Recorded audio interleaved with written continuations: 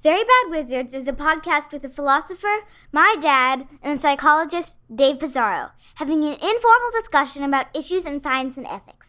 Please note that the discussion contains bad words that I'm not allowed to say, and knowing my dad, some very inappropriate jokes. This is a newspaper, right?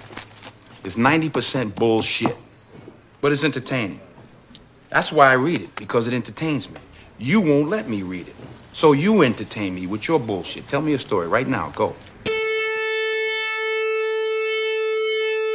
The great boss has spoken. Pay no attention to that man behind the curtain.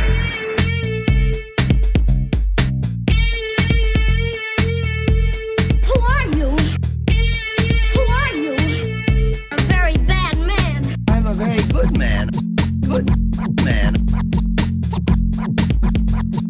They think deep thoughts, and with no more brains than you have. Pay no attention to that man. Anybody can have a brain. You're a very bad man. I'm a very good man. Just a very bad wizard. Welcome to Very Bad Wizards. I'm Tamler Summers from the University of Houston. Dave, I'm on my Prism right now, and I'm talking to an alternate version of you who decided not to do this podcast 7 years ago. Anything you want me to ask him? Can I borrow some money? The alternate version of David, yeah. Ask him what he's doing with all the bountiful free time that he spent with his daughter. Yeah, he's very close with his daughter. He saw her raised, saw her. He also has an endowed chair at Stanford. Yeah, ask him what his H index is. I told him yours, and he feels bad. He doesn't want to. He doesn't want to tell you. Right. So I'm David Pizarro from Cornell University. I assume he would also be David Pizarro from Cornell University, but he might. No, he's now David Pizarro from Stanford University. From Harvard. He's now the H.W.L. Llewellyn Chair of Social Psychology. So, okay, today we're going to do, in the second breakdown of the short story, Anxiety of the Dizziness. Anxiety is the Dizziness of Freedom by Ted Chiang. You know, Ted Chiang has the best titles. He's so freaking brilliant. If any of our listeners knows Ted Chiang, please tell them that we want him on the show. Yeah, I agree. Maybe it's not obvious that he'd be, but I from everything I read, I feel like we'd have so much fun. He has been on a podcast before, I think. Yeah. I will always associate this summer with him. I read both his books of short stories over the summer, and I loved both of them, and it's just amazing. Once we get to that discussion, you'll understand the opening question, if you haven't read it yet. Before that, we are going to, in the opening segment, select our 5 or 6 finalists for our Patreon listener-selected episode. We got a ton of great suggestions, including from a number of people, this Ted Chiang story. Yeah, I feel like we've already knocked one off the list. Yeah. All right, we have a ton of great suggestions. I saw these as they were coming in, because we get alerts on email or whatever, and I still was not prepared for the just sheer amount of people who gave us suggestions. We got over 100. We got 114 or something, 115 suggestions, and the quality of so we're going to do, we have to pick out of these 5 or 6 finalists, and then our $5 and up Patreon supporters get to vote on which topic that we do for that episode, and we have to do it. We are bound by honor to do it. And the honor that you speak of is to, when asked to come up with 5, you came up with 11. That's this. But I can narrow it down further. But they're just so good. I want to do all of these. I saved the file of the ones that I particularly liked, so that when we're struggling to do an episode, we can have it. Okay, so let's just dive right into it. Why don't you start? These are in no particular order. Yeah, neither of mine. So Tomás suggested, I don't know why I like this. I wonder if this is on your list. An episode where you read and reply to a random sample of listener emails.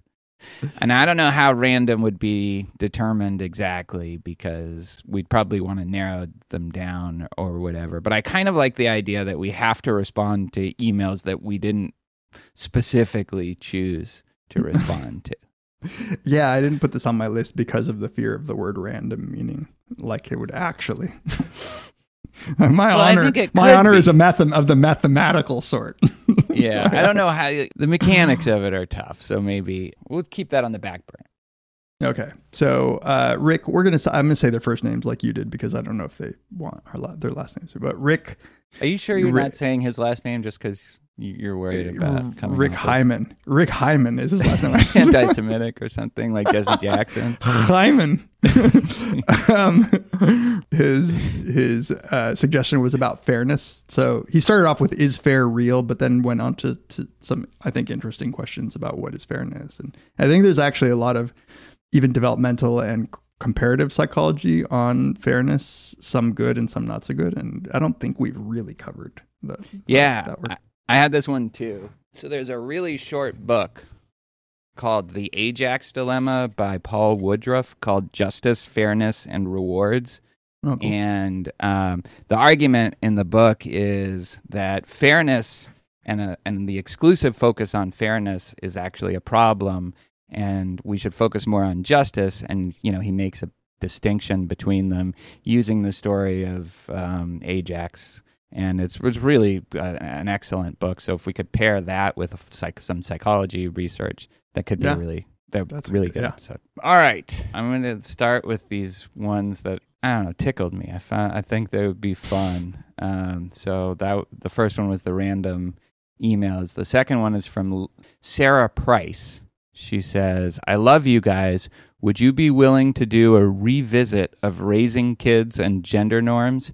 I thought your initial discussion was so fascinating, but I can never go back and re-listen to it because it's like listening to my parents fight." I read that one. I love this idea. I think it would be fun for us. I don't know if you've gone back and listened to it. I have not. No, I cannot. I think it would just be fun to see if we've changed our minds. Do we still disagree as much as we did then? Am I still right? It's a real question. Probably not, right? I think I've been vindicated, but I honestly, I don't even totally remember why we were fighting so much, and so I would do this. Yeah. You're not as enthusiastic? I'm less enthusiastic because I very vividly remember why we fought. But it would have to be sort of we'd have to treat it. Part of the problem with that episode is that we went in on it kind of not prepared. We just discussed this one play diet article, and I think to do it justice, we'd have to actually look at some real research. And you believe me, in the last 6 years or whatever, people have sent us plenty of articles. So we probably just do a quick search in our Gmail account. So I'd like to keep that in mind. Okay. So my next one is Rex Teen, who broadly suggested we talk about culture and cognition and the work on cross-cultural differences in cognition, which I don't think we've really talked about either. The work on holistic versus whatever the opposite of holistic is. Language, the role of different languages on cognition, and the role of different cultural environments. Yeah, exactly. That. And there's all this work on say East Asians using context more in their judgments versus Westerners.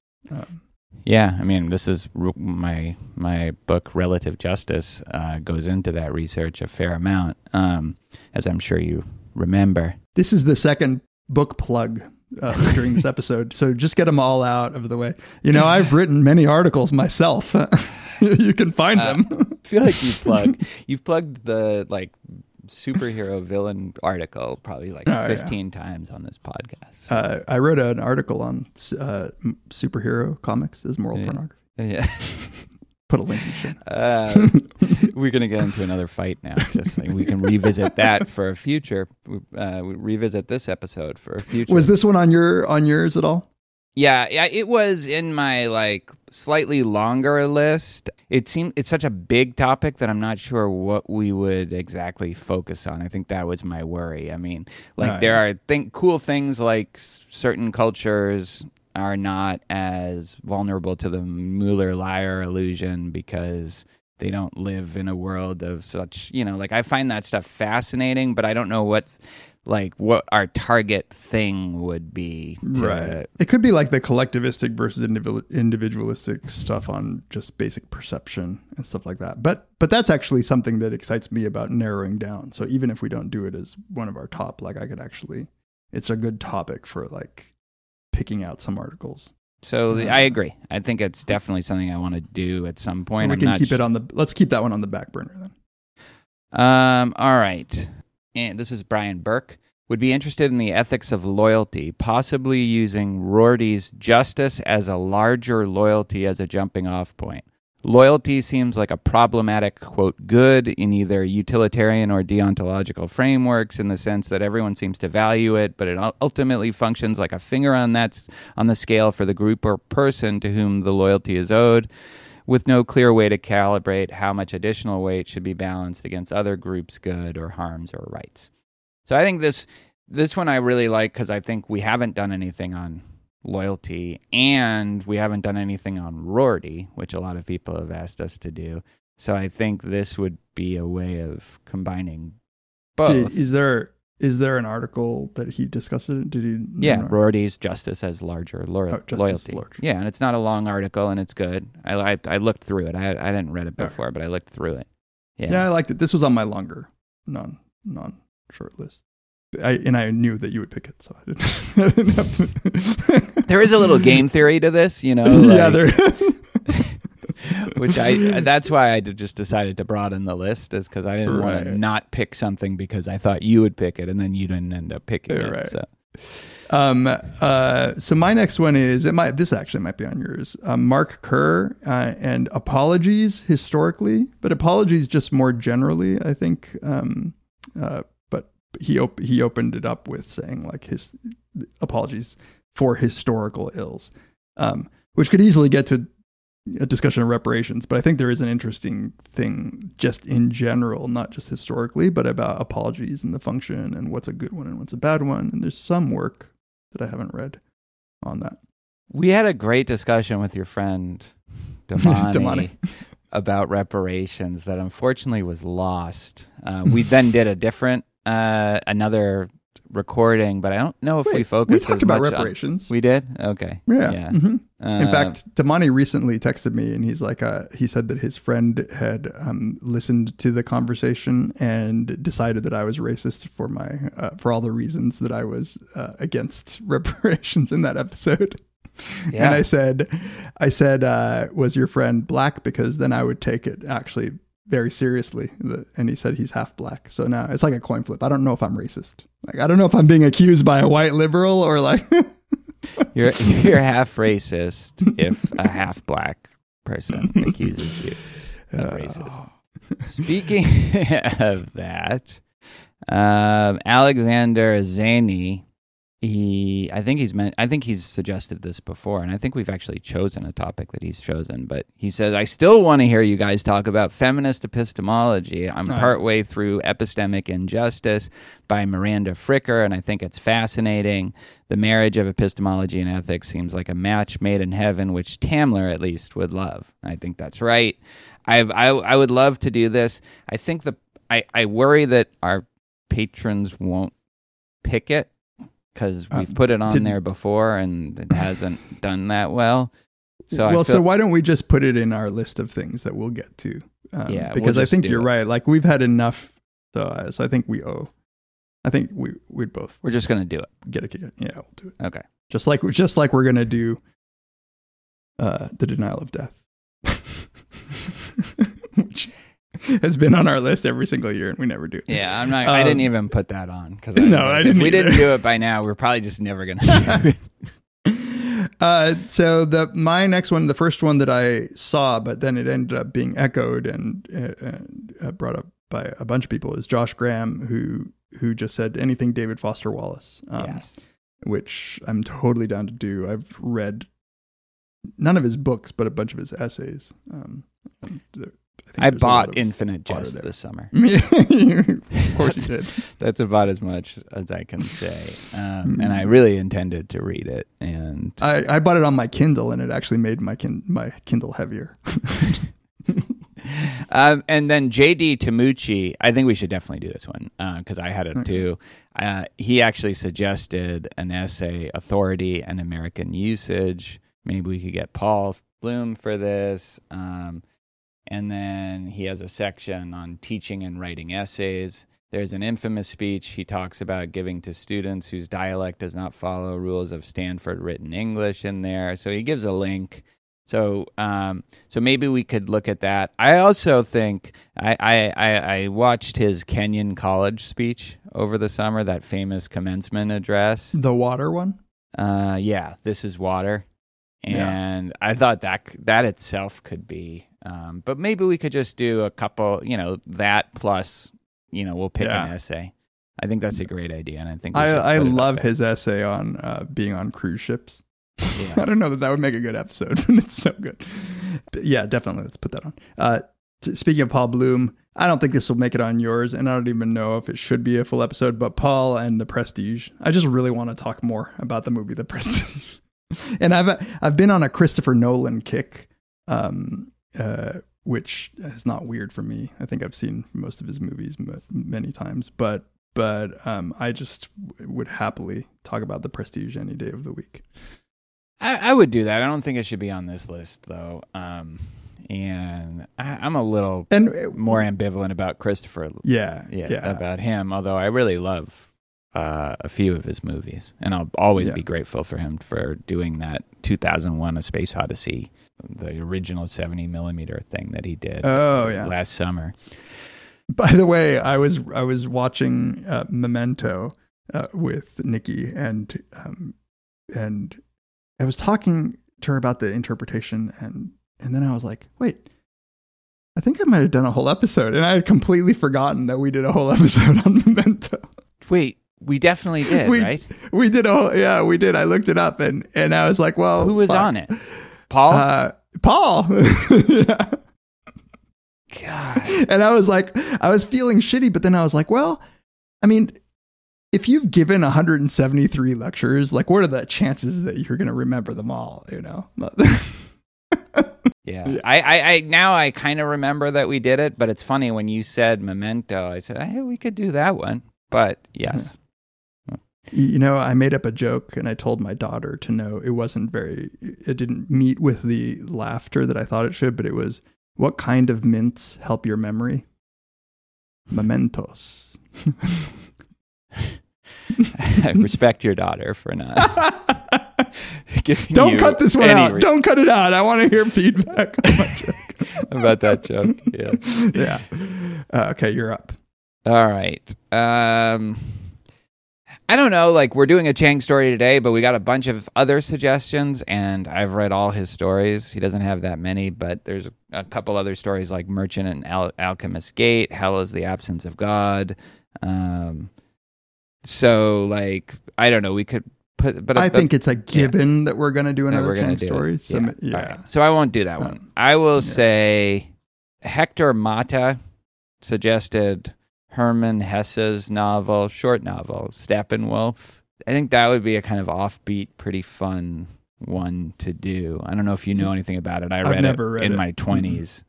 And it's a fun book. It's like one of those books that you think might change your life, and it doesn't end up quite doing that, or at least it didn't for me, but it definitely seemed like it might as I was reading it.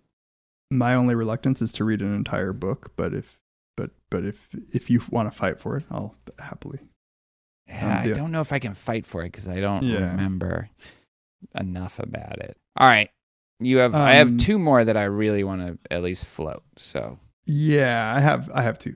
One I'm not sure about, but it would give us an opportunity to talk about and learn about something that I don't know that much about, and that is Christine Caroline suggested talking about the greater male variability hypothesis, which is this view that men more so than women have variability across numerous traits. So I think it's often talked about in terms of intelligence. So they're supposedly, again, I don't know anything about this. There's supposedly greater variability in IQ scores with like more dumb men and more very smart men, and the range is restricted, or the average is restricted in women. And I know that it's a super obviously controversial hypothesis, but I don't actually know what the state of evidence is for it at all. And so this would just be an excuse to read it. Yeah, it would be interesting. I mean, before putting it on the list, I would want to know what the state of evidence is for it. Yeah. Because it would be interesting, were it true, to talk about the implications of it. But if it's not true, or if the jury's still very much out, then it's not. Well, we could pair it with a discussion of measurement, because it hinges on whether or not we're measuring the things. Speaking of measurement... Nobody brought up measurement. Nobody. Did you just suggest your own Patreon? Did you come up with a fake $5? No, somebody did actually. And Jessica Flake, if you're listening, which I know you aren't, you've made it very clear you aren't. I am going to do my best to get him to talk about measurement at some point. All right, so this is from Farid. What are the things that make human psychology / behavior, etc., not amenable to empirical research with the aims of deriving universal and generalizable laws principles? Tamler was trying to get at this in an episode with Paul Bloom on parenting, how some of the things may not be measurable or might have such multivariate or complex relationships with each other that simple linear relationships as explanations just make no sense. That is obviously something that I'm interested in. And okay, so I'm gonna then piggyback on this, because it is part of this. So Dvij Mankad suggested just an episode on philosophy of science. Mm-hmm. And I think that specific aspect of philosophy of science, which we obviously both have expressed interest in, me being more optimistic than you, it'd be hard but worth the effort. But as I told you before when we were discussing it, you have to read just as much as me in this. I agree. In this case. I totally agree, and I totally agree that it's a philosophy of science issue. Yeah. Like, it's not a question just about social psychology, or I think this is a general question about when is a thing in nature amenable to empirical investigation of the kind that we do, and when isn't it? And I think that's a really interesting quality of writing, quality of so there's all sorts of interesting ways that could go. All right, good. And this piggybacks a little bit onto, I've used the word piggybacks too much, but onto the short story a little bit, which we're going to discuss in the second segment, that talks about the causal relationship of things that influence the state of the world. So our second segment is going to piggyback on your piggybacking of a lot of pigs. A lot of pigs and a lot of back. I'm sorry, dear kosher friends. This is all non-kosher episode. So, shall we go over what we have? I have one more. Stephen Want. How about an episode on the original Gazzaniga studies of split brain patients and the implications for consciousness and the self? In addition to the original work, Nagel wrote about the studies in Mortal Questions. Call back, and there's a recent replication that complicates the picture, which I looked at. He linked to I actually read that one based on I hadn't seen it. So that's super interesting. Like, I'm worried now after the Memento thing that we have already talked about, but I don't know. I think we never talked about. But we've never actually discussed it. All right, we got to do it. So what are the ones we definitely said we were going to do? I think we had agreement on fairness. We had agreement on David Foster Wallace. Yeah. We had agreement on measurement / philosophy of science. Awesome.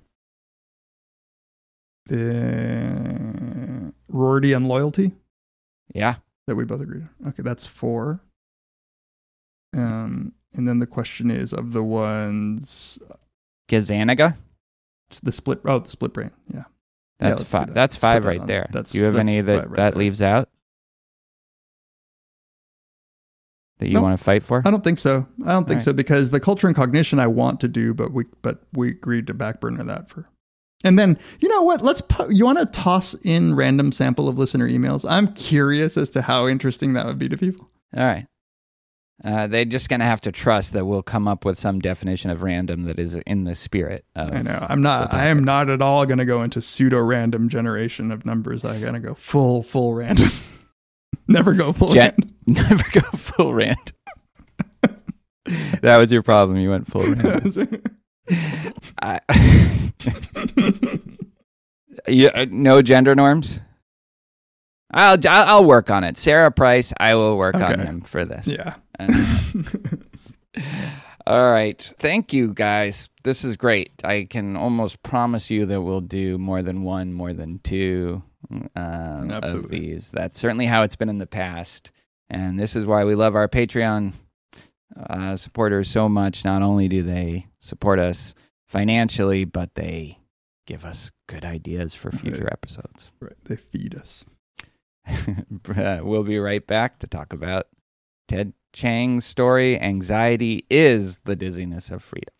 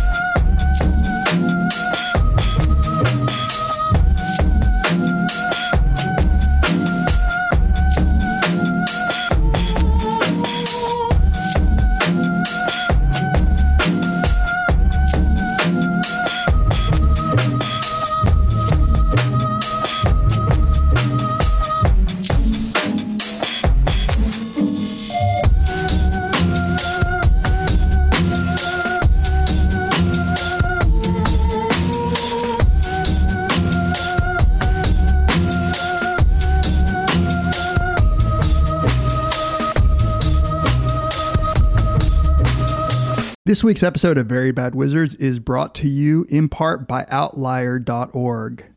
Tamler, you know how you're always spouting off ignorant things about psychology as a field?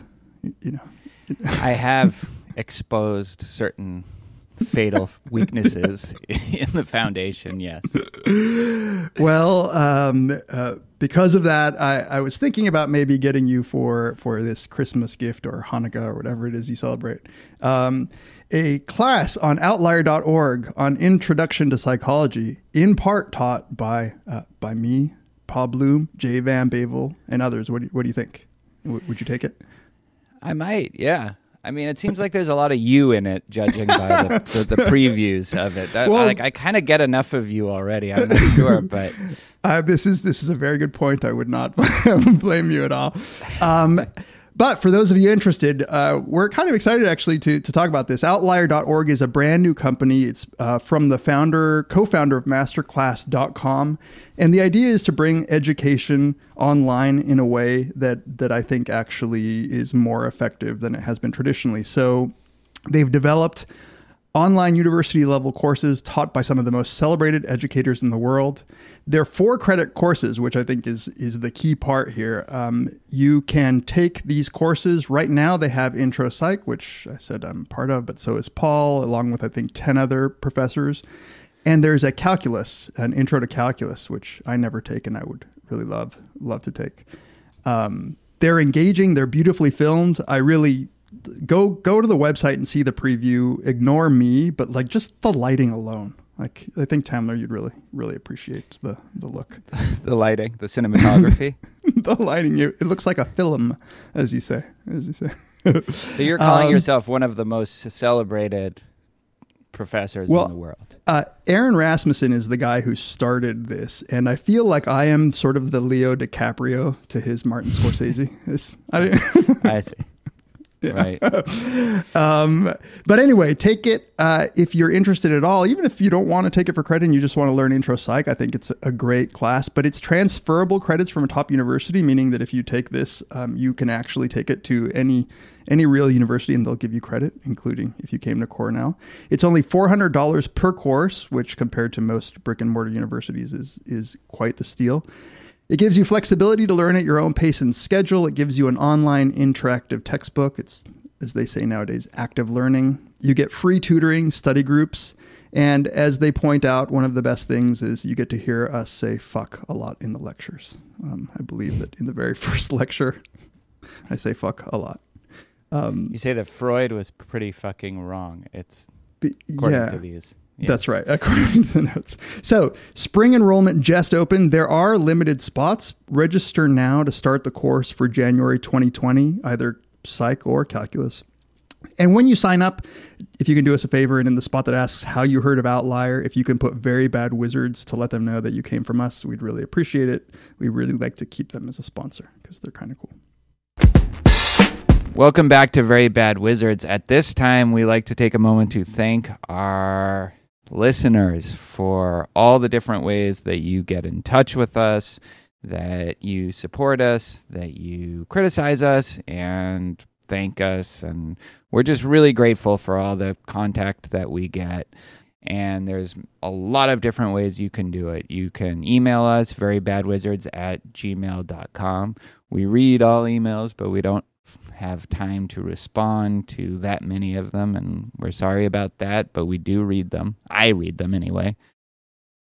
So you say. You can tweet us at Tamler, at Peas, at Very Bad Wizards. You can join the lively discussion on Reddit.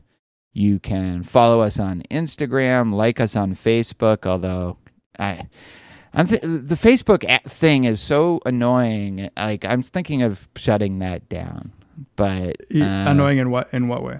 It's like it just takes forever. Like, I'm the person who does all the social media stuff, is in charge of it, and it's just so freaking annoying to like post something. It just takes a long time, and it just seems like fewer and fewer people are using it. I don't even know if I've posted the Chappelle and Facebook sucks. Facebook sucks. I fully support the move away. So for right now, you can follow us on Facebook. I don't know how much longer that'll be the case. Rate us on iTunes. We've gotten some great reviews. I think we should do like a segment at some point, or at least a short little thing where we read our favorite reviews, because I think that really helps our podcast. That helps people find it, and yeah. So thank you for getting in touch with us, and we look forward to more lively discussion. And if you want to support us in more tangible ways, here's yet another thank you to everybody who has done so. We've just devoted the first segment to our Patreon listeners, so I won't extend the thank you too much other than to say we really appreciate it. And if you want to donate and support us in that way, you can go to our Very Bad Wizards support page. It's just on our podcast page. There's a link to support. You can also give us a one-time donation on PayPal, and we very much appreciate that. And I was going to mention one quick thing, because I wanted to get your thought that has to do with listeners. So I was just giving a talk, and we had a listener come up and talk to me quite a bit. He is a fan of our podcast, and he said, you guys really seem to disagree less than you used to. We get a lot of that. Yeah. And I was thinking about this, and I don't think that that's true. I think that what is being captured by our fewer fights is that a lot of those earlier fights were caused by actual misunderstandings of what we were saying, like just failures of communication. And I think that that to the extent that we disagree now, it's like clear what we disagree about, and we just say it. We don't have to fight about it. Right. I definitely think we fight less in the sense of on the podcast, we fight less. Like, we don't get into these big blow up arguments. I can't remember the last one, but we used to have them every so often. But do we disagree less? We might even disagree more because May- I've sort of evolved into a slightly more extreme version of what I believed earlier when it comes to like empirical investigation and the value of it in certain cases. And so And are you saying that I haven't evolved at all? Is that what you're saying? The evolution was all on your end? Fuck you. Exactly. I've been progressively moving towards the truth, and you're just stuck. Anyway, so thank you all. That was an aside, but I felt like talking about it. Thank you all for all your support, and we really, really appreciate it.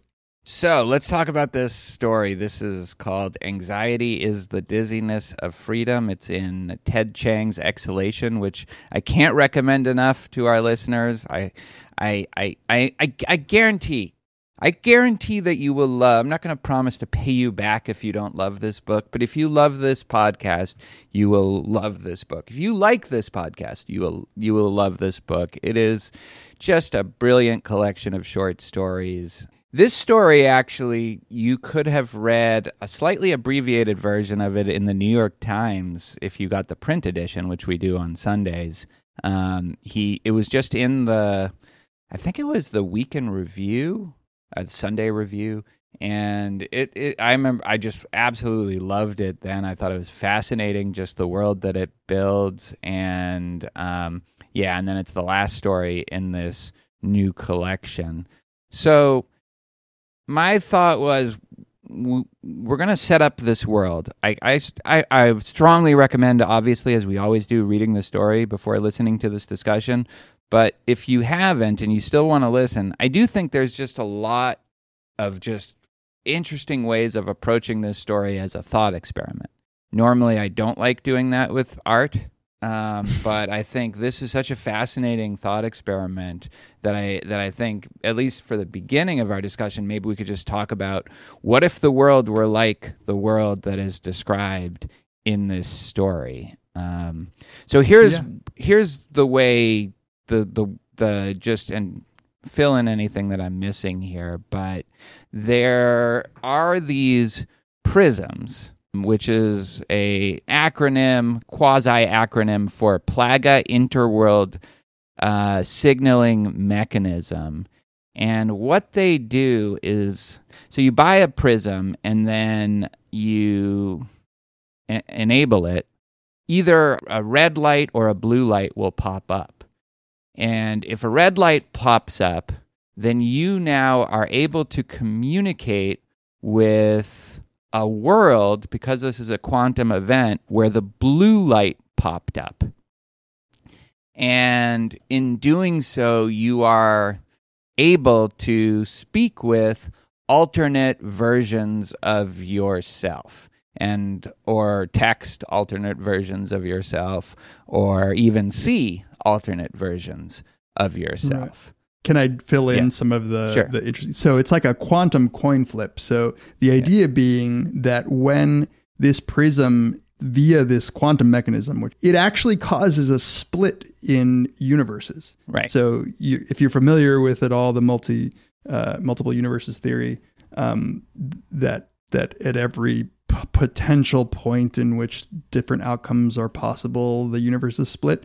Here, the description is that it has to be a particular kind of outcome that is built on this quantum mechanism that will actually cause it to split. And so when you do, you're essentially creating these two, they're both you. Yeah, and you are able to communicate only for a short period of time, but for a period of time with yourself or with whoever is holding that prism in the alternate world. And I guess one question I had was, how do you find the alternate version of you? But I guess up till that point, the alternate version of you is the same you.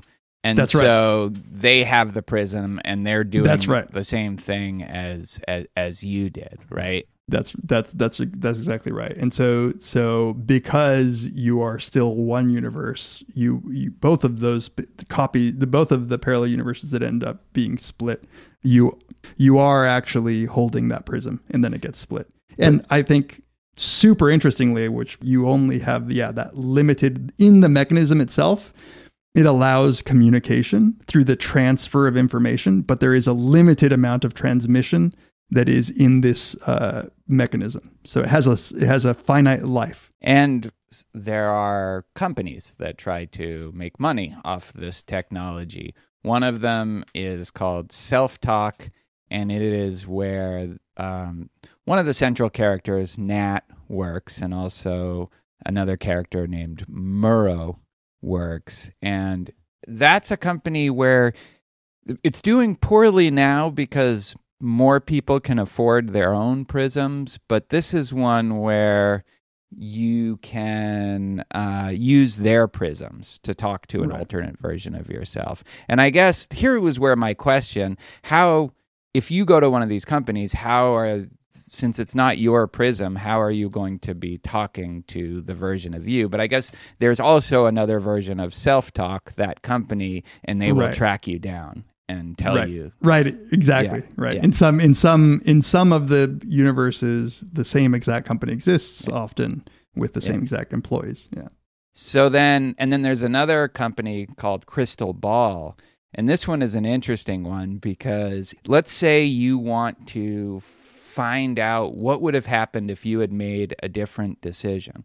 What Crystal Ball does is they will, using all the prisms that they've accumulated, search for a world, contact all the other alternate crystal balls, and search for a world where it seems like you have made this decision. So one of the characters named Teresa turned down a marriage proposal from, I think, a guy named Andrew, right? And so she was considering going to Crystal Ball to see if they could find, they can't promise they'll find it, but maybe they'll find it, a version of the world where she had decided to marry Andrew. Right. And then she can talk and see how that version of Teresa is doing. Is she happy? Is she already divorced? So there's all sorts of ways in which you can examine what would have happened had you made a different choice. Now, it could be that there's no world in which, this is one of the interesting kind of free will related issues. It could be there's no world where she accepted this proposal. The only way there would be, according to, I think, the way this is set up, is that if it was kind of a close call, if you were really thinking about it and something very insignificant could have pushed you one way rather than another, a weather change or something along those lines. Right. And I think it's important, to get, if this wasn't clear, the prism mechanism that is causing the split with this quantum decision, this quantum coin flip that it's doing, is also the only means of communication between the parallel universes that it creates. And your choices in this story don't split the universe. Because a lot of times when people talk about multiple universes, they think that, well, the universe in which I chose this way, that's not the case. So what they have to do is find, since the prisms are the only vessel to communicate to these various parallel universes, they have to go through all of the prisms, which remember have finite use, and find which of the prisms, they'll go and ask, hey, look up this Teresa and see if she married Andrew or whatever. Yeah, I thought I said that, but maybe I didn't. I don't think it was clear that the choices aren't causing any splits. What's causing the split in all cases is the activation of the prism. The only way a decision can cause, or at least can be associated with the split, is if you use the prism to make a decision. So let's say you're kind of deciding whether to accept a job offer, and you take a prism and you say, all right, if it goes up red, then I'll accept it. If I don't, if it turns up blue, then I'll turn it down. That would allow you then, I don't know if you would want this is an interesting case, right? It would allow you then to communicate with a version of yourself that accepted the job if you didn't, and vice versa. Right. So, like Chang is so great at, he kind of gives, he builds this world where there are support groups, where people have kind of a destructive relationship with the prisms. And one of the questions that I thought might be interesting to discuss is, it seems like a lot of people struggle with jealousy or envy of their paraselves. That's what your alternate self is called. If they are in touch with their paraself and their paraself is doing better, then they are in some sort of way, does that drive them crazy? Do they want their paraself to be unhappy so they can feel better about their own life, even though that's a real version of you that's out there and that exists metaphysically in some world. And so, like, when Teresa, this character, is deciding whether she wants to talk to, if this prism exists, a version of herself that married Andrew, she expressed some sort of fear that what if, there's this version of her who married him and is blissfully happy. She's just doing great. Yeah. She's found her soulmate, and how would she feel about that? But then if you think about it, if that's what she's worried about, then what she really wants is for her paraself to be unhappy, which is a strange kind of thing, to want yourself to be unhappy. Right.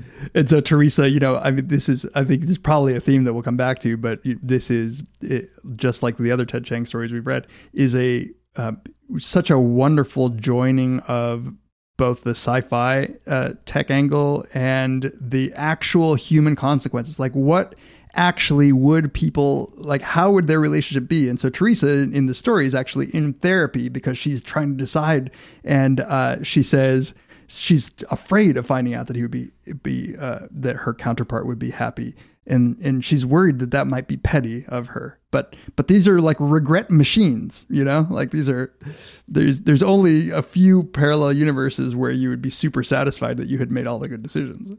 I think that strikes me as psychologically plausible.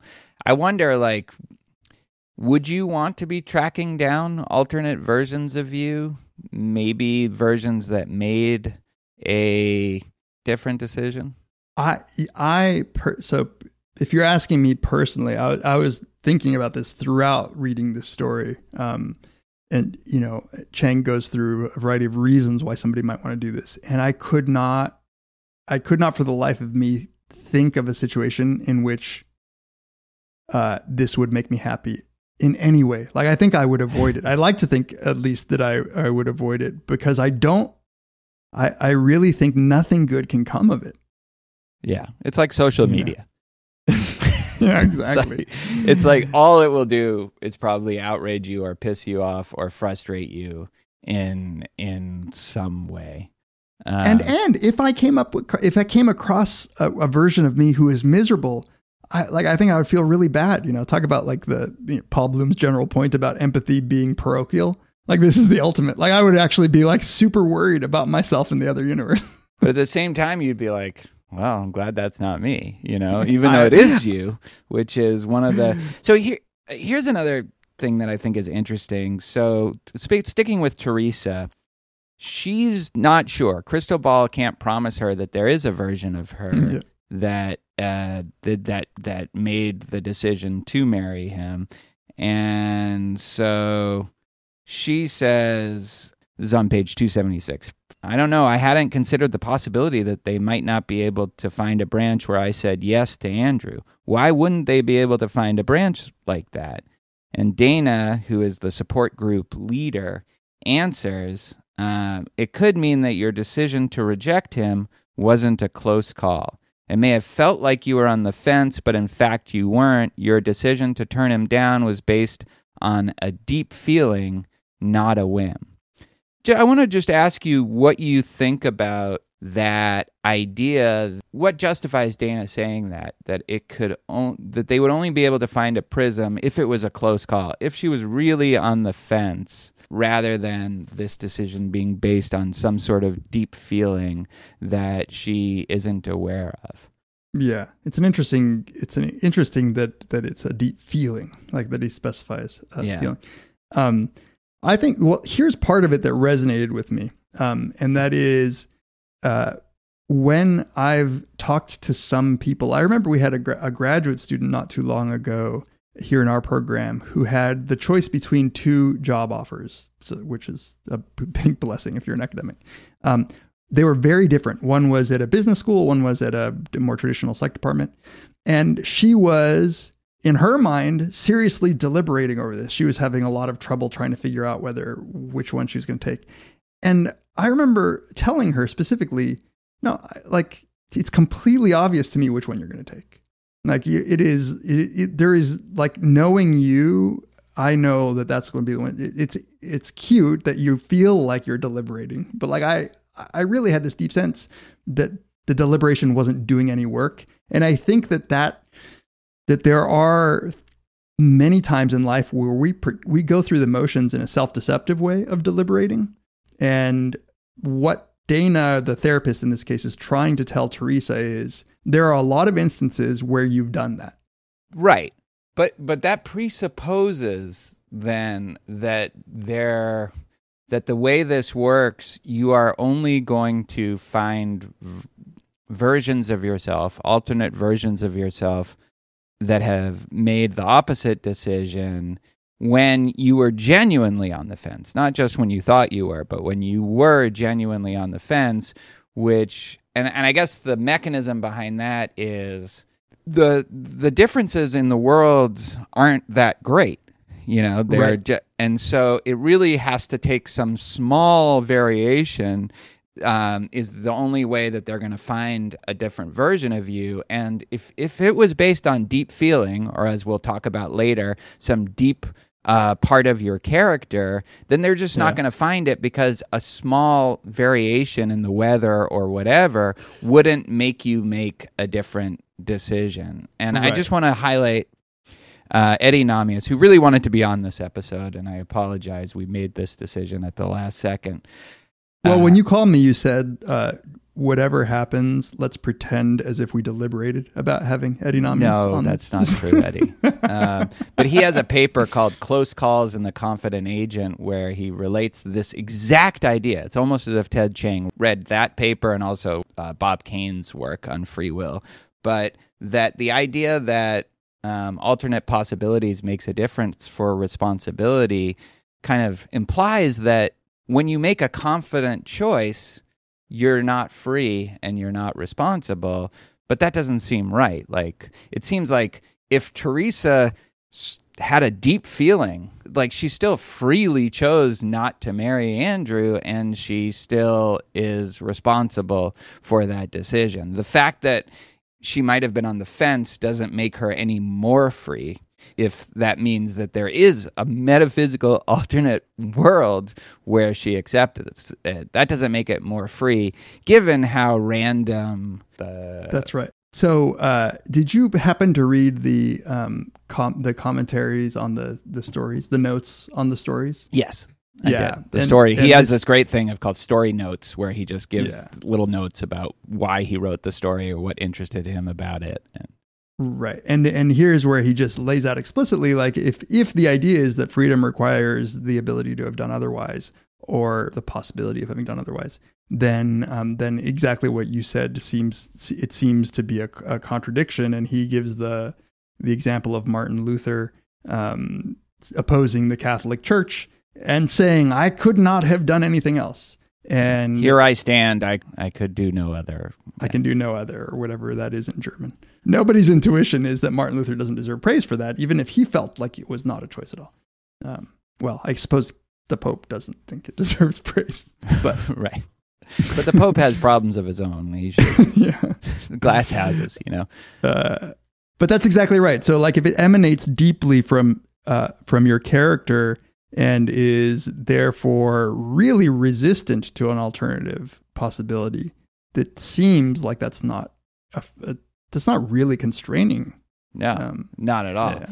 However, there is this other element which comes later in the story, again in one of the support group meetings, where so the idea is for that category of choices where you really could make a different choice depending on all these various kind of random or contingent factors, it's really important, this character, Dana, says, that you make the right choice, because that will then subsequently influence your future character.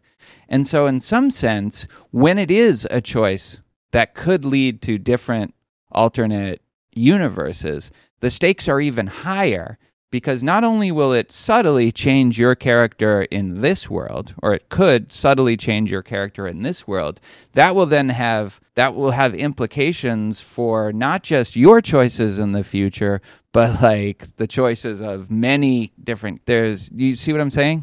Yeah. And this is, it was a little unclear to me at first, and maybe in the discussion when we talk about the sort of arguments against nihilism, because people in this world who have this opportunity to see their parallel selves, some of them report that, what does it matter if I made this choice? Because there is a universe where somebody made the exact opposite choice. And so what does it matter which one you do in this world? So first of all, yeah, that's ambiguous, because according to what at least Dana says, and according to how I understand, that's just not true. She says, right, this is on page 327 for people who have the print versions. This is the character Dana again. In general, I think your actions are consistent with your character. There might be more than one thing that would be in character for you to do, because your behavior is going to vary depending on your mood, but there are a lot more things that would be utterly out of character. If you're someone who always loved animals, there isn't a branch where you kick a puppy just because it barked at you. If you're someone who always obeyed the law, there's no branch where you suddenly rob a convenience store instead of going into work in the morning.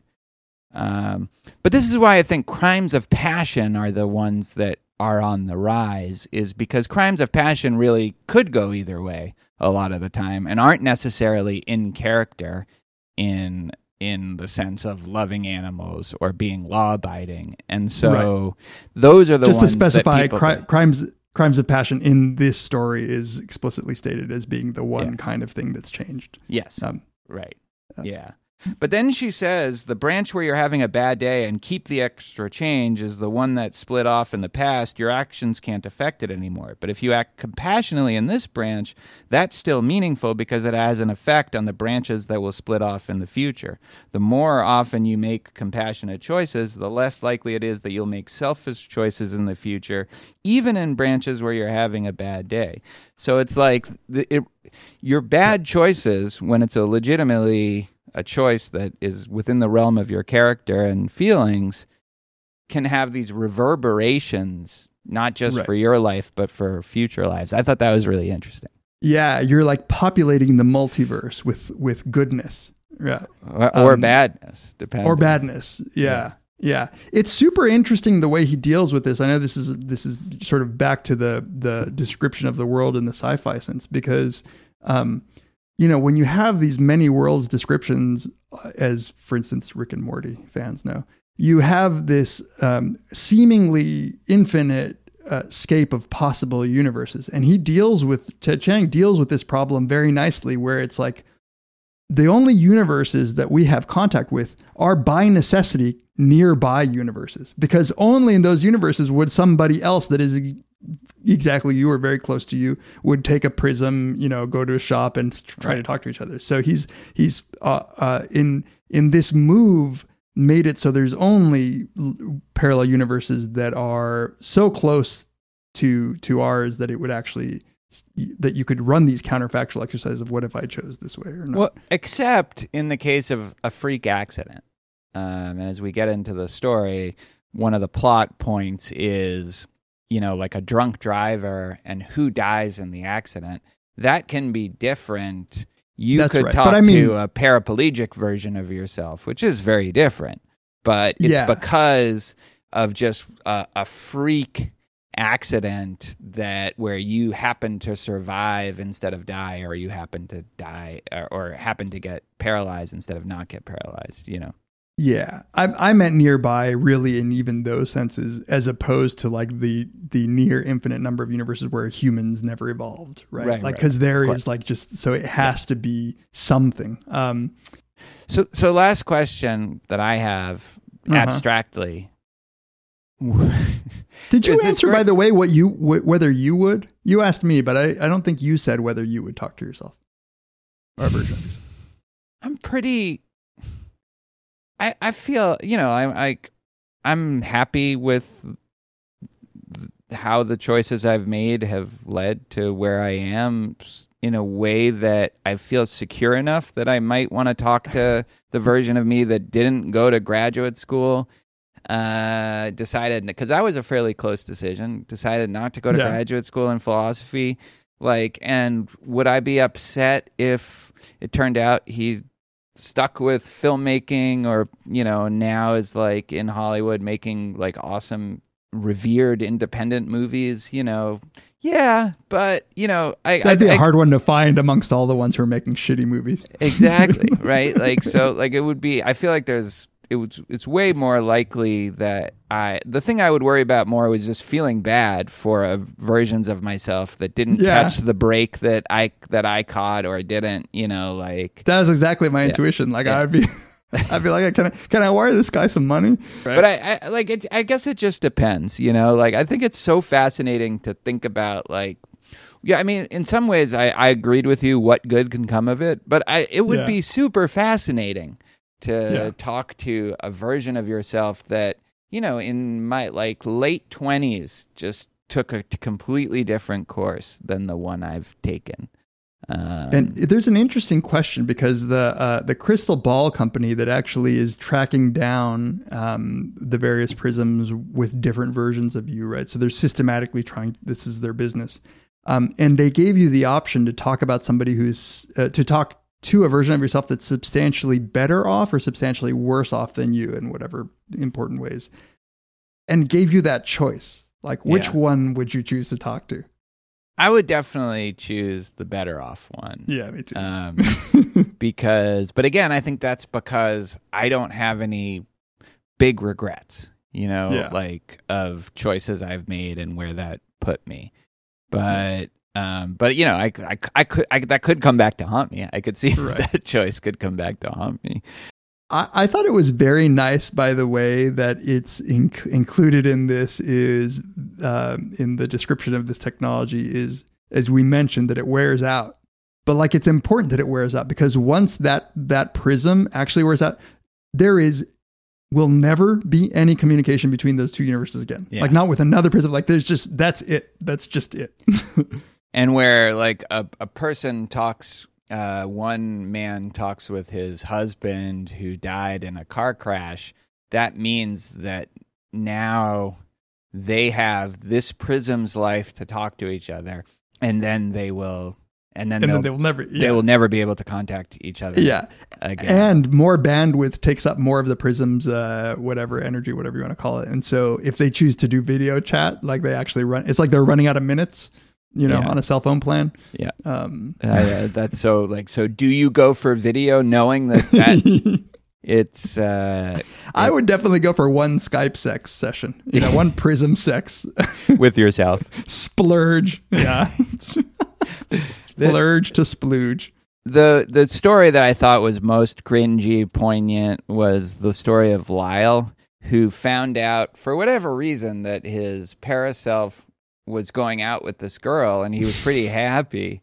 And so he tracked down the version of that girl or that woman in this world and told her what happened, and they had a date. And, clearly they're compatible if his paraself and her paraself are having this good relationship, and it just goes badly.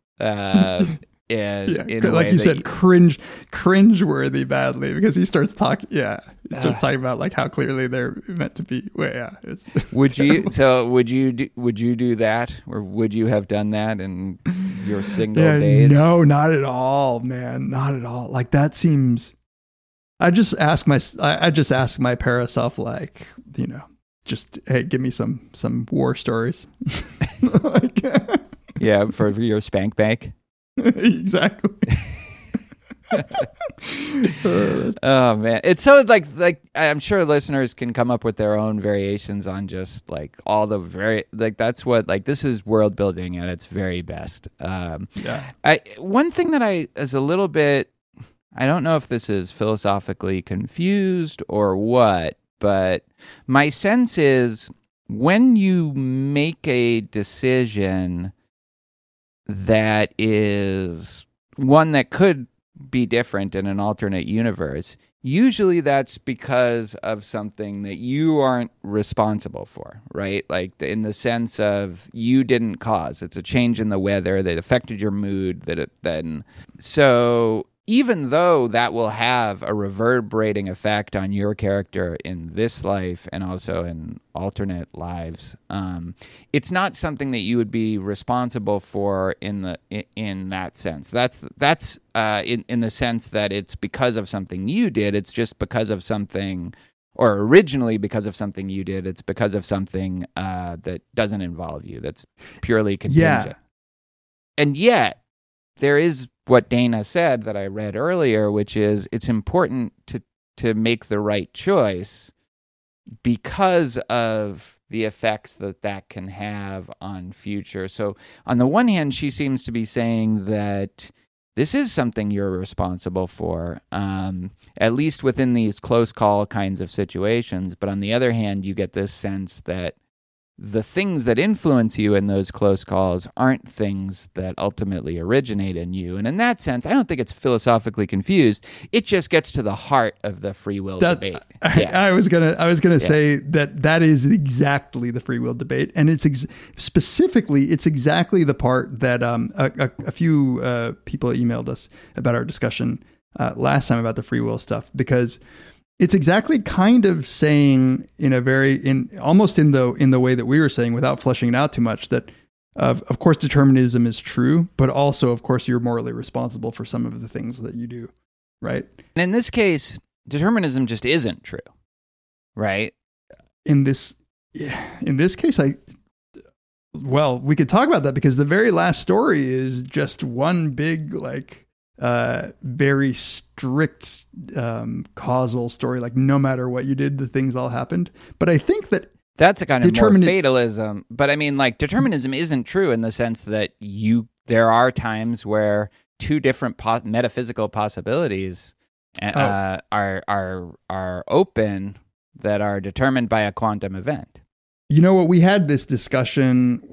What were we talking about when we talked about parallel universes? I think that the existence of parallel universes where there are slight variations, like you turned left instead of turning right, that it is agnostic as to whether freedom exists. That is, there are pure quantum events that can, and in fact, Chang goes out of his way to say, like, atmospheric conditions. Like, the guy who invented this technology was an atmospheric scientist, and he was just studying how very, very small variations in local conditions can have these very big effects. I think that you could have universes that are entirely deterministic, that split due to probabilistic events that take place, or you could have entire universes where there is free will, and that's what accounts for the differences. So I'm not saying, I wasn't saying anything about free will. I was saying that this isn't a deterministic universe, because just by once you activate the device, two different things can happen at that that aren't caused by anything before that. I mean, the notion of causality is hard in quantum physics, but I think that it is deterministic in any sense of like previous states having something to do with future states, but. Right, but it has to do with future states. I don't know. I guess it depends how you define determinism. Right. It's definitely not linear, and that's what we were alluding to in the Patreon section when we were talking about this. And I said, like, there's something in the story that's relevant to this. What's certainly clear, at least in the explanation that Chang gives, is that there is no straightforward account of like how one thing could affect. Like, there's no good science of what is going on when the universes diverge. Like, even with the access to these other universes, it's really, really hard to tell why these changes occurred. Right. And like, historians were super excited, like, because they might be able to tell, but like even they gave up pretty quickly because it's such a complex system. Right. Unless, again, there's this loophole where you use the prism to make the choice for you. And I'm somebody that does things like that. Like, I'll flip a coin 5 times, and part of it is that I want to see if I'm subtly rooting for one outcome, and so if I'm like, no, don't be another Tails, well, that tells me that some part of me that I wasn't aware of. But sometimes I really just don't want to, like, I'm completely 50-50, and I'm letting the coin decide. Are these like should I steal money kinds of decisions, or do I want Chinese or Thai food tonight? They're not moral. I don't think I've used it ever for moral decisions, but they're often a lot more momentous than where to go for takeout. Yeah, interesting. Like it could be where to go for a vacation or something like that. And again, a lot of it is just trying to see if there's some part of like which one I'm sort of subtly rooting for in a way that's not I'm not right. It's not available to me. Right. It's an epistemic exercise. But a lot of the time I realize I'm not really rooting for anyone, and then I just let it decide because it just I don't want to just think about it for two more hours and be in the same position. But in this case, if you do that with the quantum world, you can then be in contact with the version of you that, took the different vacation or that took, I even did this with my job. In retrospect, I do think taking my job at University of Houston was probably something that there's no version of me that wouldn't do that. I think, but at the time I remember doing it. But you know what I mean? Like I could talk with a version of me who didn't take this job. If I let that thing make the decision for me because I was. That's right. It's like the randomized controlled trial of parallel universes. Yeah. Like it is narrowing down causality in the only way that's possible. That's possible. Exactly. Yeah. Right. All right. Should we take a quick break and then talk about the actual plot of the story? Yeah. Let's do that. Right. Let's do that. This episode is also brought to you by one of our favorite sponsors, GiveWell.org. GiveWell searches for the charities that can save or improve lives the most per dollar donated. GiveWell conducts in-depth evaluations, shares the most effective charities they've found, and their 8 top charities do just an incredible amount of good. They fight infectious diseases and improve the lives of some of the world's poorest populations. As we start getting into holiday season, Dave, I strongly recommend that our listeners go to GiveWell.org and try to get the most bang for their buck in helping other people. You know what? Just like they keep trying to extend holiday purchasing season, like to like the day after Thanksgiving, like whatever, Black Friday and Cyber Tuesday.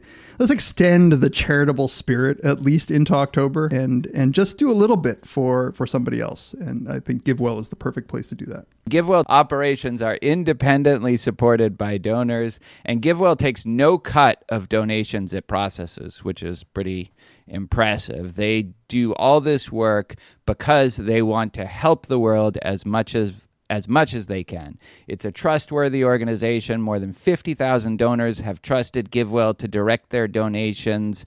Together, they've given over $500 million to the organizations GiveWell recommends. These donations will save over 75,000 lives and provide cash grants of over $90 million to the global poor.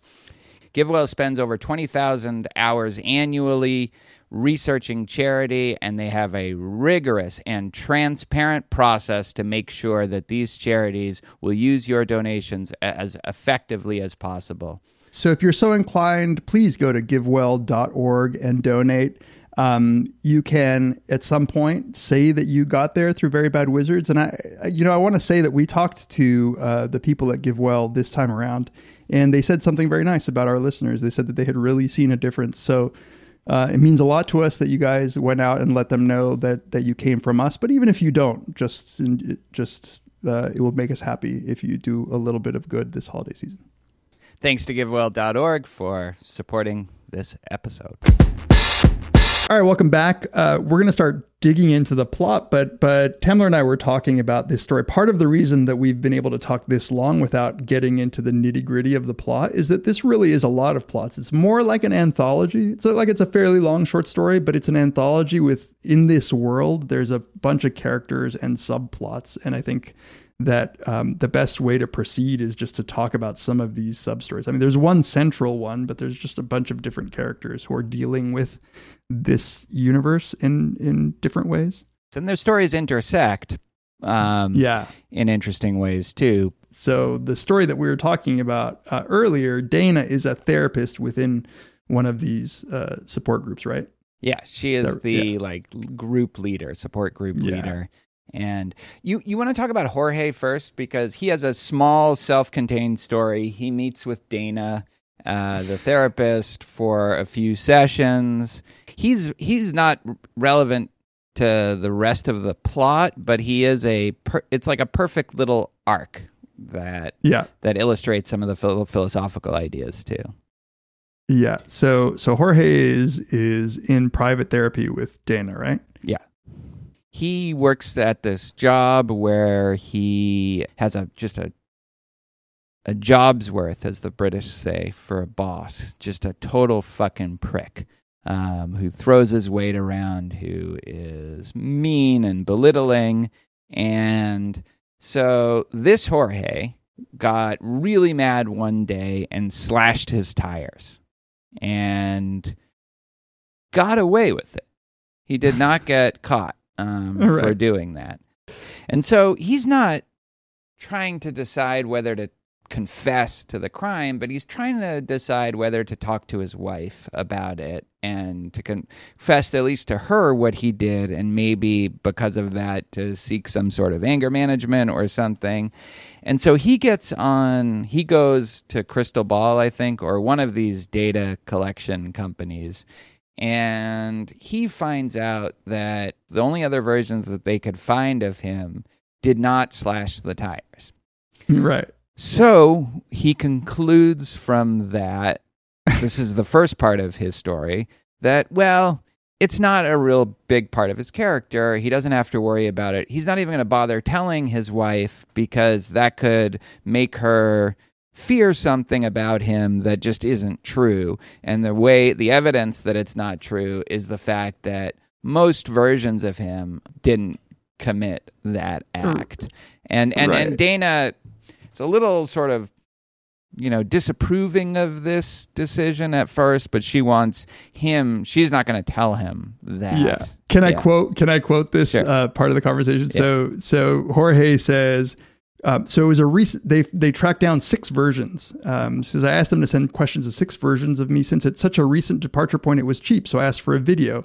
This morning they sent me a bunch of video files, recordings of what my paraselves said. And then he says, none of my paraselves have punctured their manager's tires. And she goes, what do you think that means? And he goes, it means that my puncturing his tires was a freak accident. The fact that I did it doesn't say anything important about me as a person, which threw me for a loop, actually. I like what that kind of a backward reason. I would think that it says something central about the you in this world. You're the only one. But you can see the reaning behind it. Yeah, right? No, I totally can. I just thought it was it's sort of like he's saying, like, you can imagine like a prison guard in the Stanford prison experiment, if that was real, saying, well, I know now that wasn't really a result of me, that was a result of the situation. And so, although in this case, I don't know exactly what made me do it, I can feel confident that it's not something essential to who I am as a person. But you're right that there's something weird about that, because he did do it. Like, right. This Jorge like, actually it's not like did somebody it. like held a gun to his head. And he concludes that therefore he shouldn't really have to tell his wife, because it's not something that's deeply part of him. And this echoes something. I think this is why you were saying this story is such a good little microcosm. It echoes some point that is made in other parts of the story, which is that I think at some point Dana uses the metaphor of deep grooves in the brain. That if your action is caused by this sort of like over and over again, building a habit, building a character that causes you to act in this way, then he would have seen it across all of the 6 people. Like it would be deeply part of his behavior. But in this case, he thinks it's non-diagnostic. Probably though. What it does show, I think, going by the premises of the story, is that maybe it was unlikely that he would do it. Like it took some sort of weird change in the atmosphere or something but he does have it in him in a way that some people would not have it in them to do. Right. This Animal goes back lovers to- would never kick a puppy. Right. Right, Yeah. exactly. So, but he's not seeing that. He is seeing just, well, look, initially, then we go back to Jorge, but at least initially he's saying, well, this isn't me. This is a quantum weird event. Yeah. And the metaphor that he uses is such a, I love this story because it's just such a deep reflection on what character is. But he uses the metaphor of getting back medical tests. So like he was like, no, what it meant that all those other 6 guys, those other 6 Jorges didn't do it is that I got a medical test back and I'm in the clear. Like it was non-diagnostic, or at least it was diagnostic that I'm not deeply sick. Right. I got a second opinion and a third opinion, and those opinions said that I don't have this disease. Right. Yeah. And then she says, so Dana says, so let's think of it as a medical test. You had some symptoms that might have indicated something serious, but it turns out you don't have cancer. Of course, it's great, but you still had those symptoms. What does it mean? And then he thinks, well, if it's not a disease, what does it matter? Which is, again, like something that Chang comes back to. It matters because like the guy's tires got slashed. It matters. Well, there's 2 ways. So let's talk about then his change of heart, which comes towards the end of the story. And I think that's the only time we see him, right? These 2 episodes. A few weeks later, he comes back and he says, I've been wondering if I should go back to Kaleidoscope and ask them to contact my Paracells again. And then she says, why? I want to know if they've acted out since the last time I checked. And then he describes a more recent interaction with his manager where he felt so angry that he wanted to smash things. He talks about that medical test, and he said, it felt like I had gotten the results of the medical test and maybe that the test wasn't sensitive enough. And so now he's worried that, well, maybe he does have this anger problem. And she says, I want to suggest something. Even if your Paracells haven't acted on their anger recently, maybe it's worth thinking about what happened here in this branch. Yeah. And he's like, how can I know if it was a freak accident or not unless I check my Paracells? And she admits it's obviously out of character for you. There's no question about that, but it was still something you did. You, not your Paracells. So I don't know. Yeah. Let's wrestle with that for a second. Like, I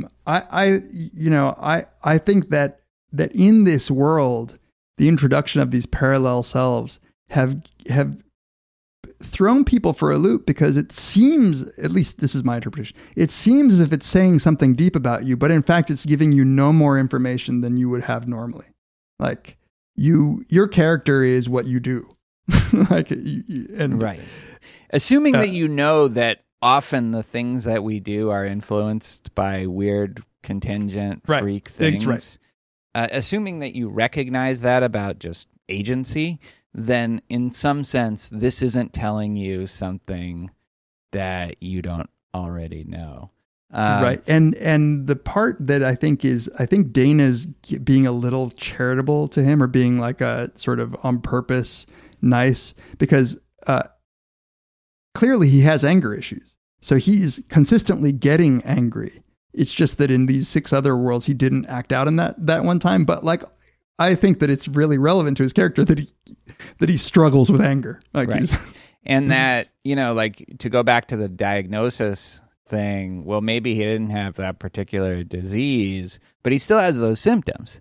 Right. And so you should kind of explore, well, what's the deal with those symptoms, even if you can be somewhat, but this is where it gets a little confused. So then she says, so Jorge is kind of reflecting on this, and he says, isn't it important that it was out of character for me instead of being something typical for me? And Dana says, of course it is, but even if you are acting out of character, you have to take responsibility for your actions. Mm-hmm. And what she means by that is not that she should tell the manager and confess to the police, but that he should really accept that this happened and at least tell his wife, even if it turns out that his Paracells haven't acted on their anger. And so that's I take it a subtly different question. So the first question is whether it really is out of character for him, Right. given that he did it. The second, and what we mean when we say out of character, the second question is, even if it was out of character, you did it, and so you should take responsibility for it in some sense. And I think that is what Dana is pressing, although sometimes it seems like she's pressing the idea, well, clearly it was in character in some sense. It was in the realm of what your character is capable of doing.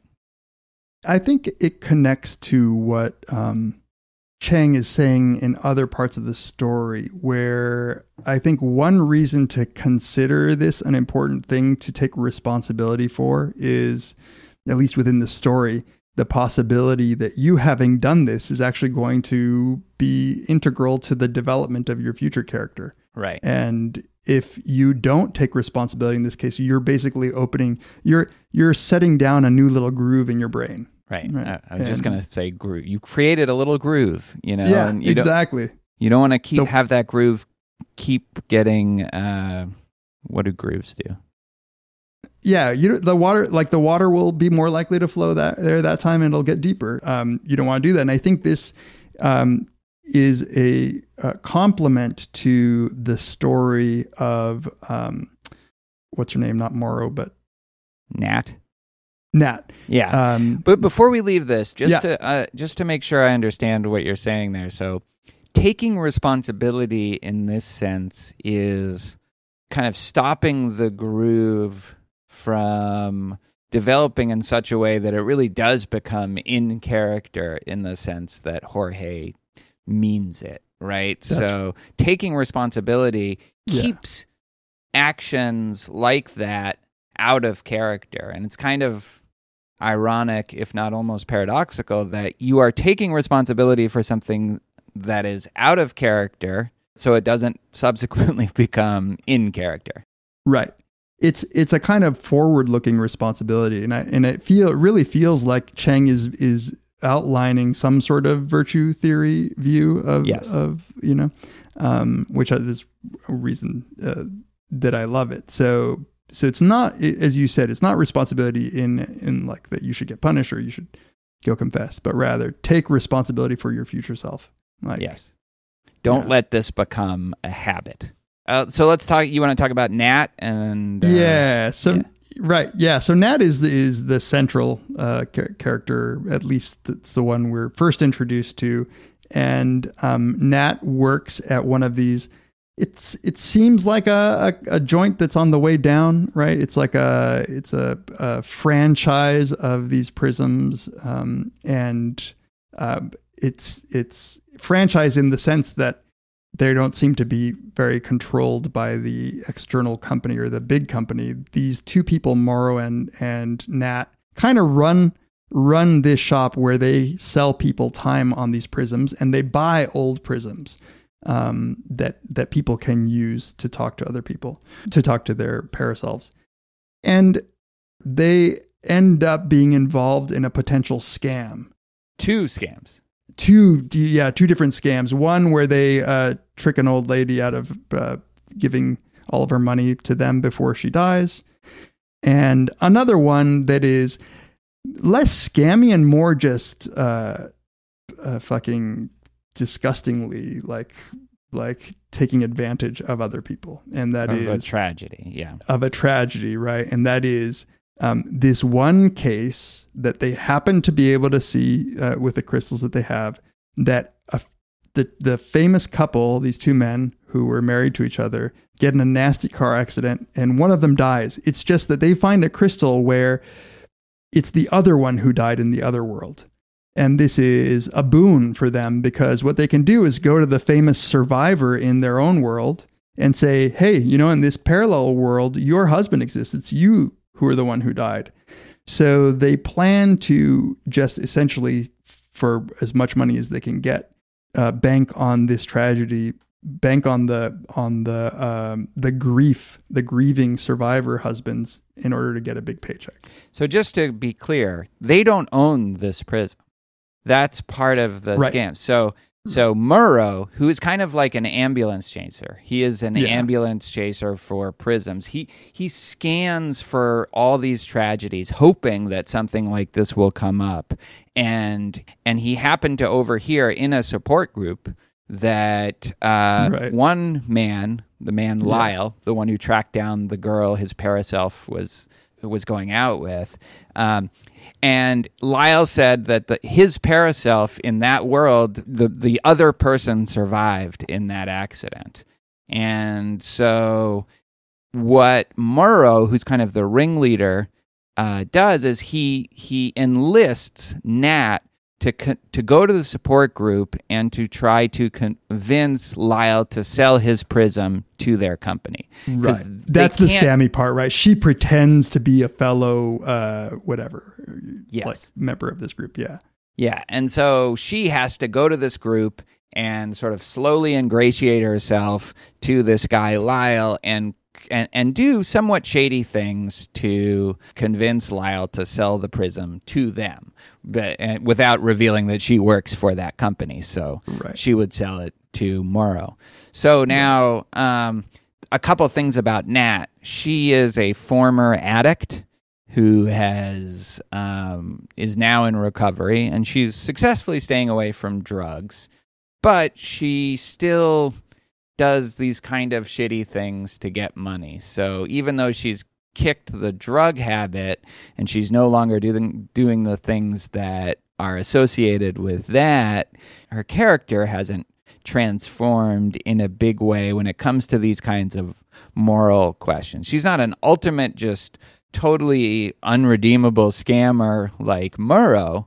She is someone that is willing to play along for some additional cash. Right. So she is just reflective enough to realize that she doesn't care very much about the kinds of actions she engages in. So they give little hints throughout the story. Like she's like, when people say, would you give back the change if a cashier gave you too much change back? And she was like, I would never even think about giving back the change. That would make my day just so much better, right? Like just unconditionally happy. And but she is reflective enough to see that she is this kind of a person who's going pretty far in this scam, like completely lying to this man for a month, in order to and she's not a part of this other kind of also sick scam, which is to convince this old dying lady that she can transfer money to the version of herself who isn't dying from this disease, which actually is impossible. That will have consequences for Murrow, but that's Murrow's side scam. The scam that they're in on together is Nat going undercover to the support group to try to convince Lyle to sell her the prism. And the way she has to do that, she's smart. So she has to psychologically kind of manipulate. And she does this in ways that aren't necessarily unhealthy for Lyle. Right. Because it's probably good for Lyle to sell his prism, given that it's causing him this much anxiety and suffering. But obviously it's deceitful and wrong. This is all building up to this moment where she finds the grieving husband, gets in contact with his assistant. They set it up so that the paraself on the other side of Murrow is also setting it up with a survivor on that side. But Murrow has been killed in her world. Murrow has been, in this world. He's been shot by the son of the woman that he cheated out in his side scam. So in her world, but not in the other world, because in the other world, this was a crime of passion. That the guy decided not to shoot Murrow, but in her world, it's just her now. Right. she is in contact with the other Murrow. Right. And she's clearly not, doesn't have a lot of money. And she sees, dollar signs in her eyes with this decision to sell this prism to the surviving husband. But something happens in her where she really seems to start reflecting on what she's doing to this grieving husband who is the only chance that he has of talking to his deceased husband. And at one point she says to the assistant who she's been negotiating with about the price, and he's offered her a lot of money. She goes, he probably has a lot of fans because he's a pop star in this universe and his husband was an actor.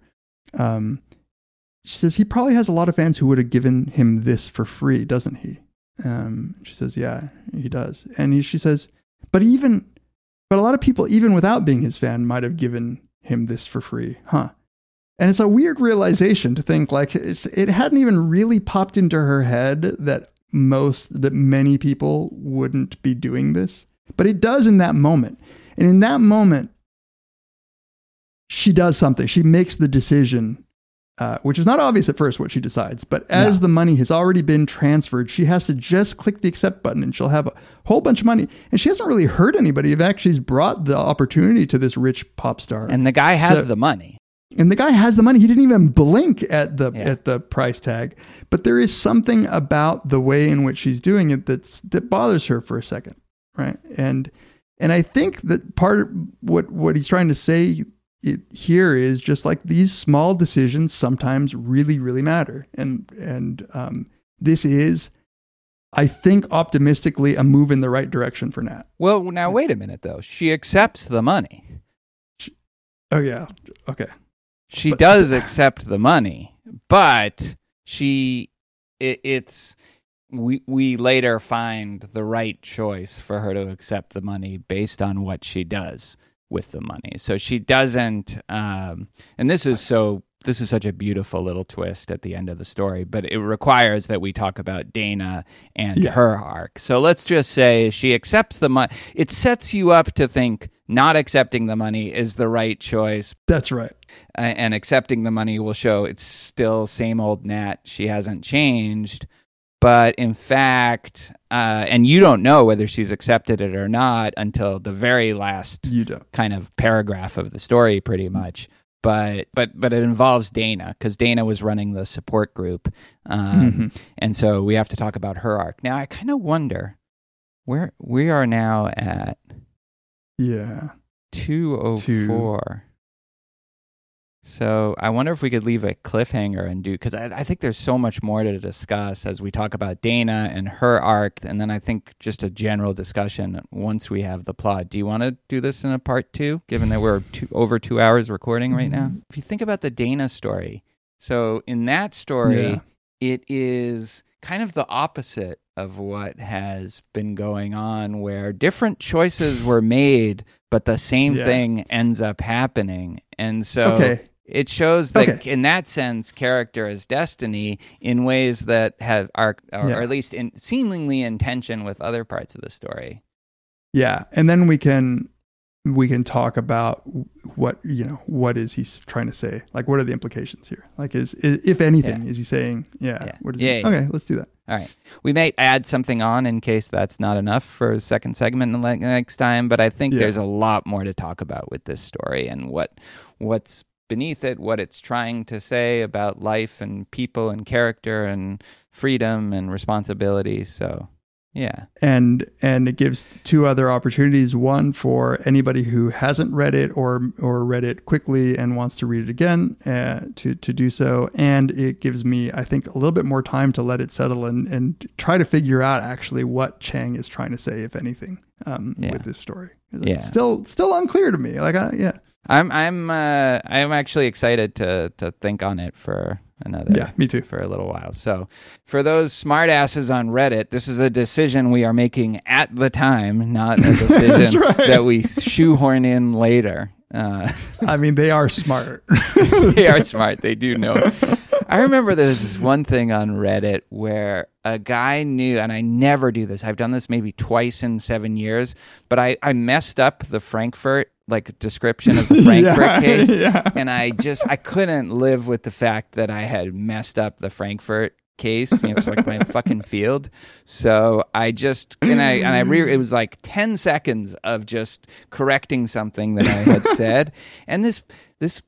I like this guy, Jadoxing or whatever, but he just picked it up right away. Yeah. Like he could tell something about the ambient noise in the background or whatever. So anyway. All right. Till next time. All right. Till next time. Join us on Very Bad Wizards. The Great Boss has spoken. Pay no attention to that man behind the curtain.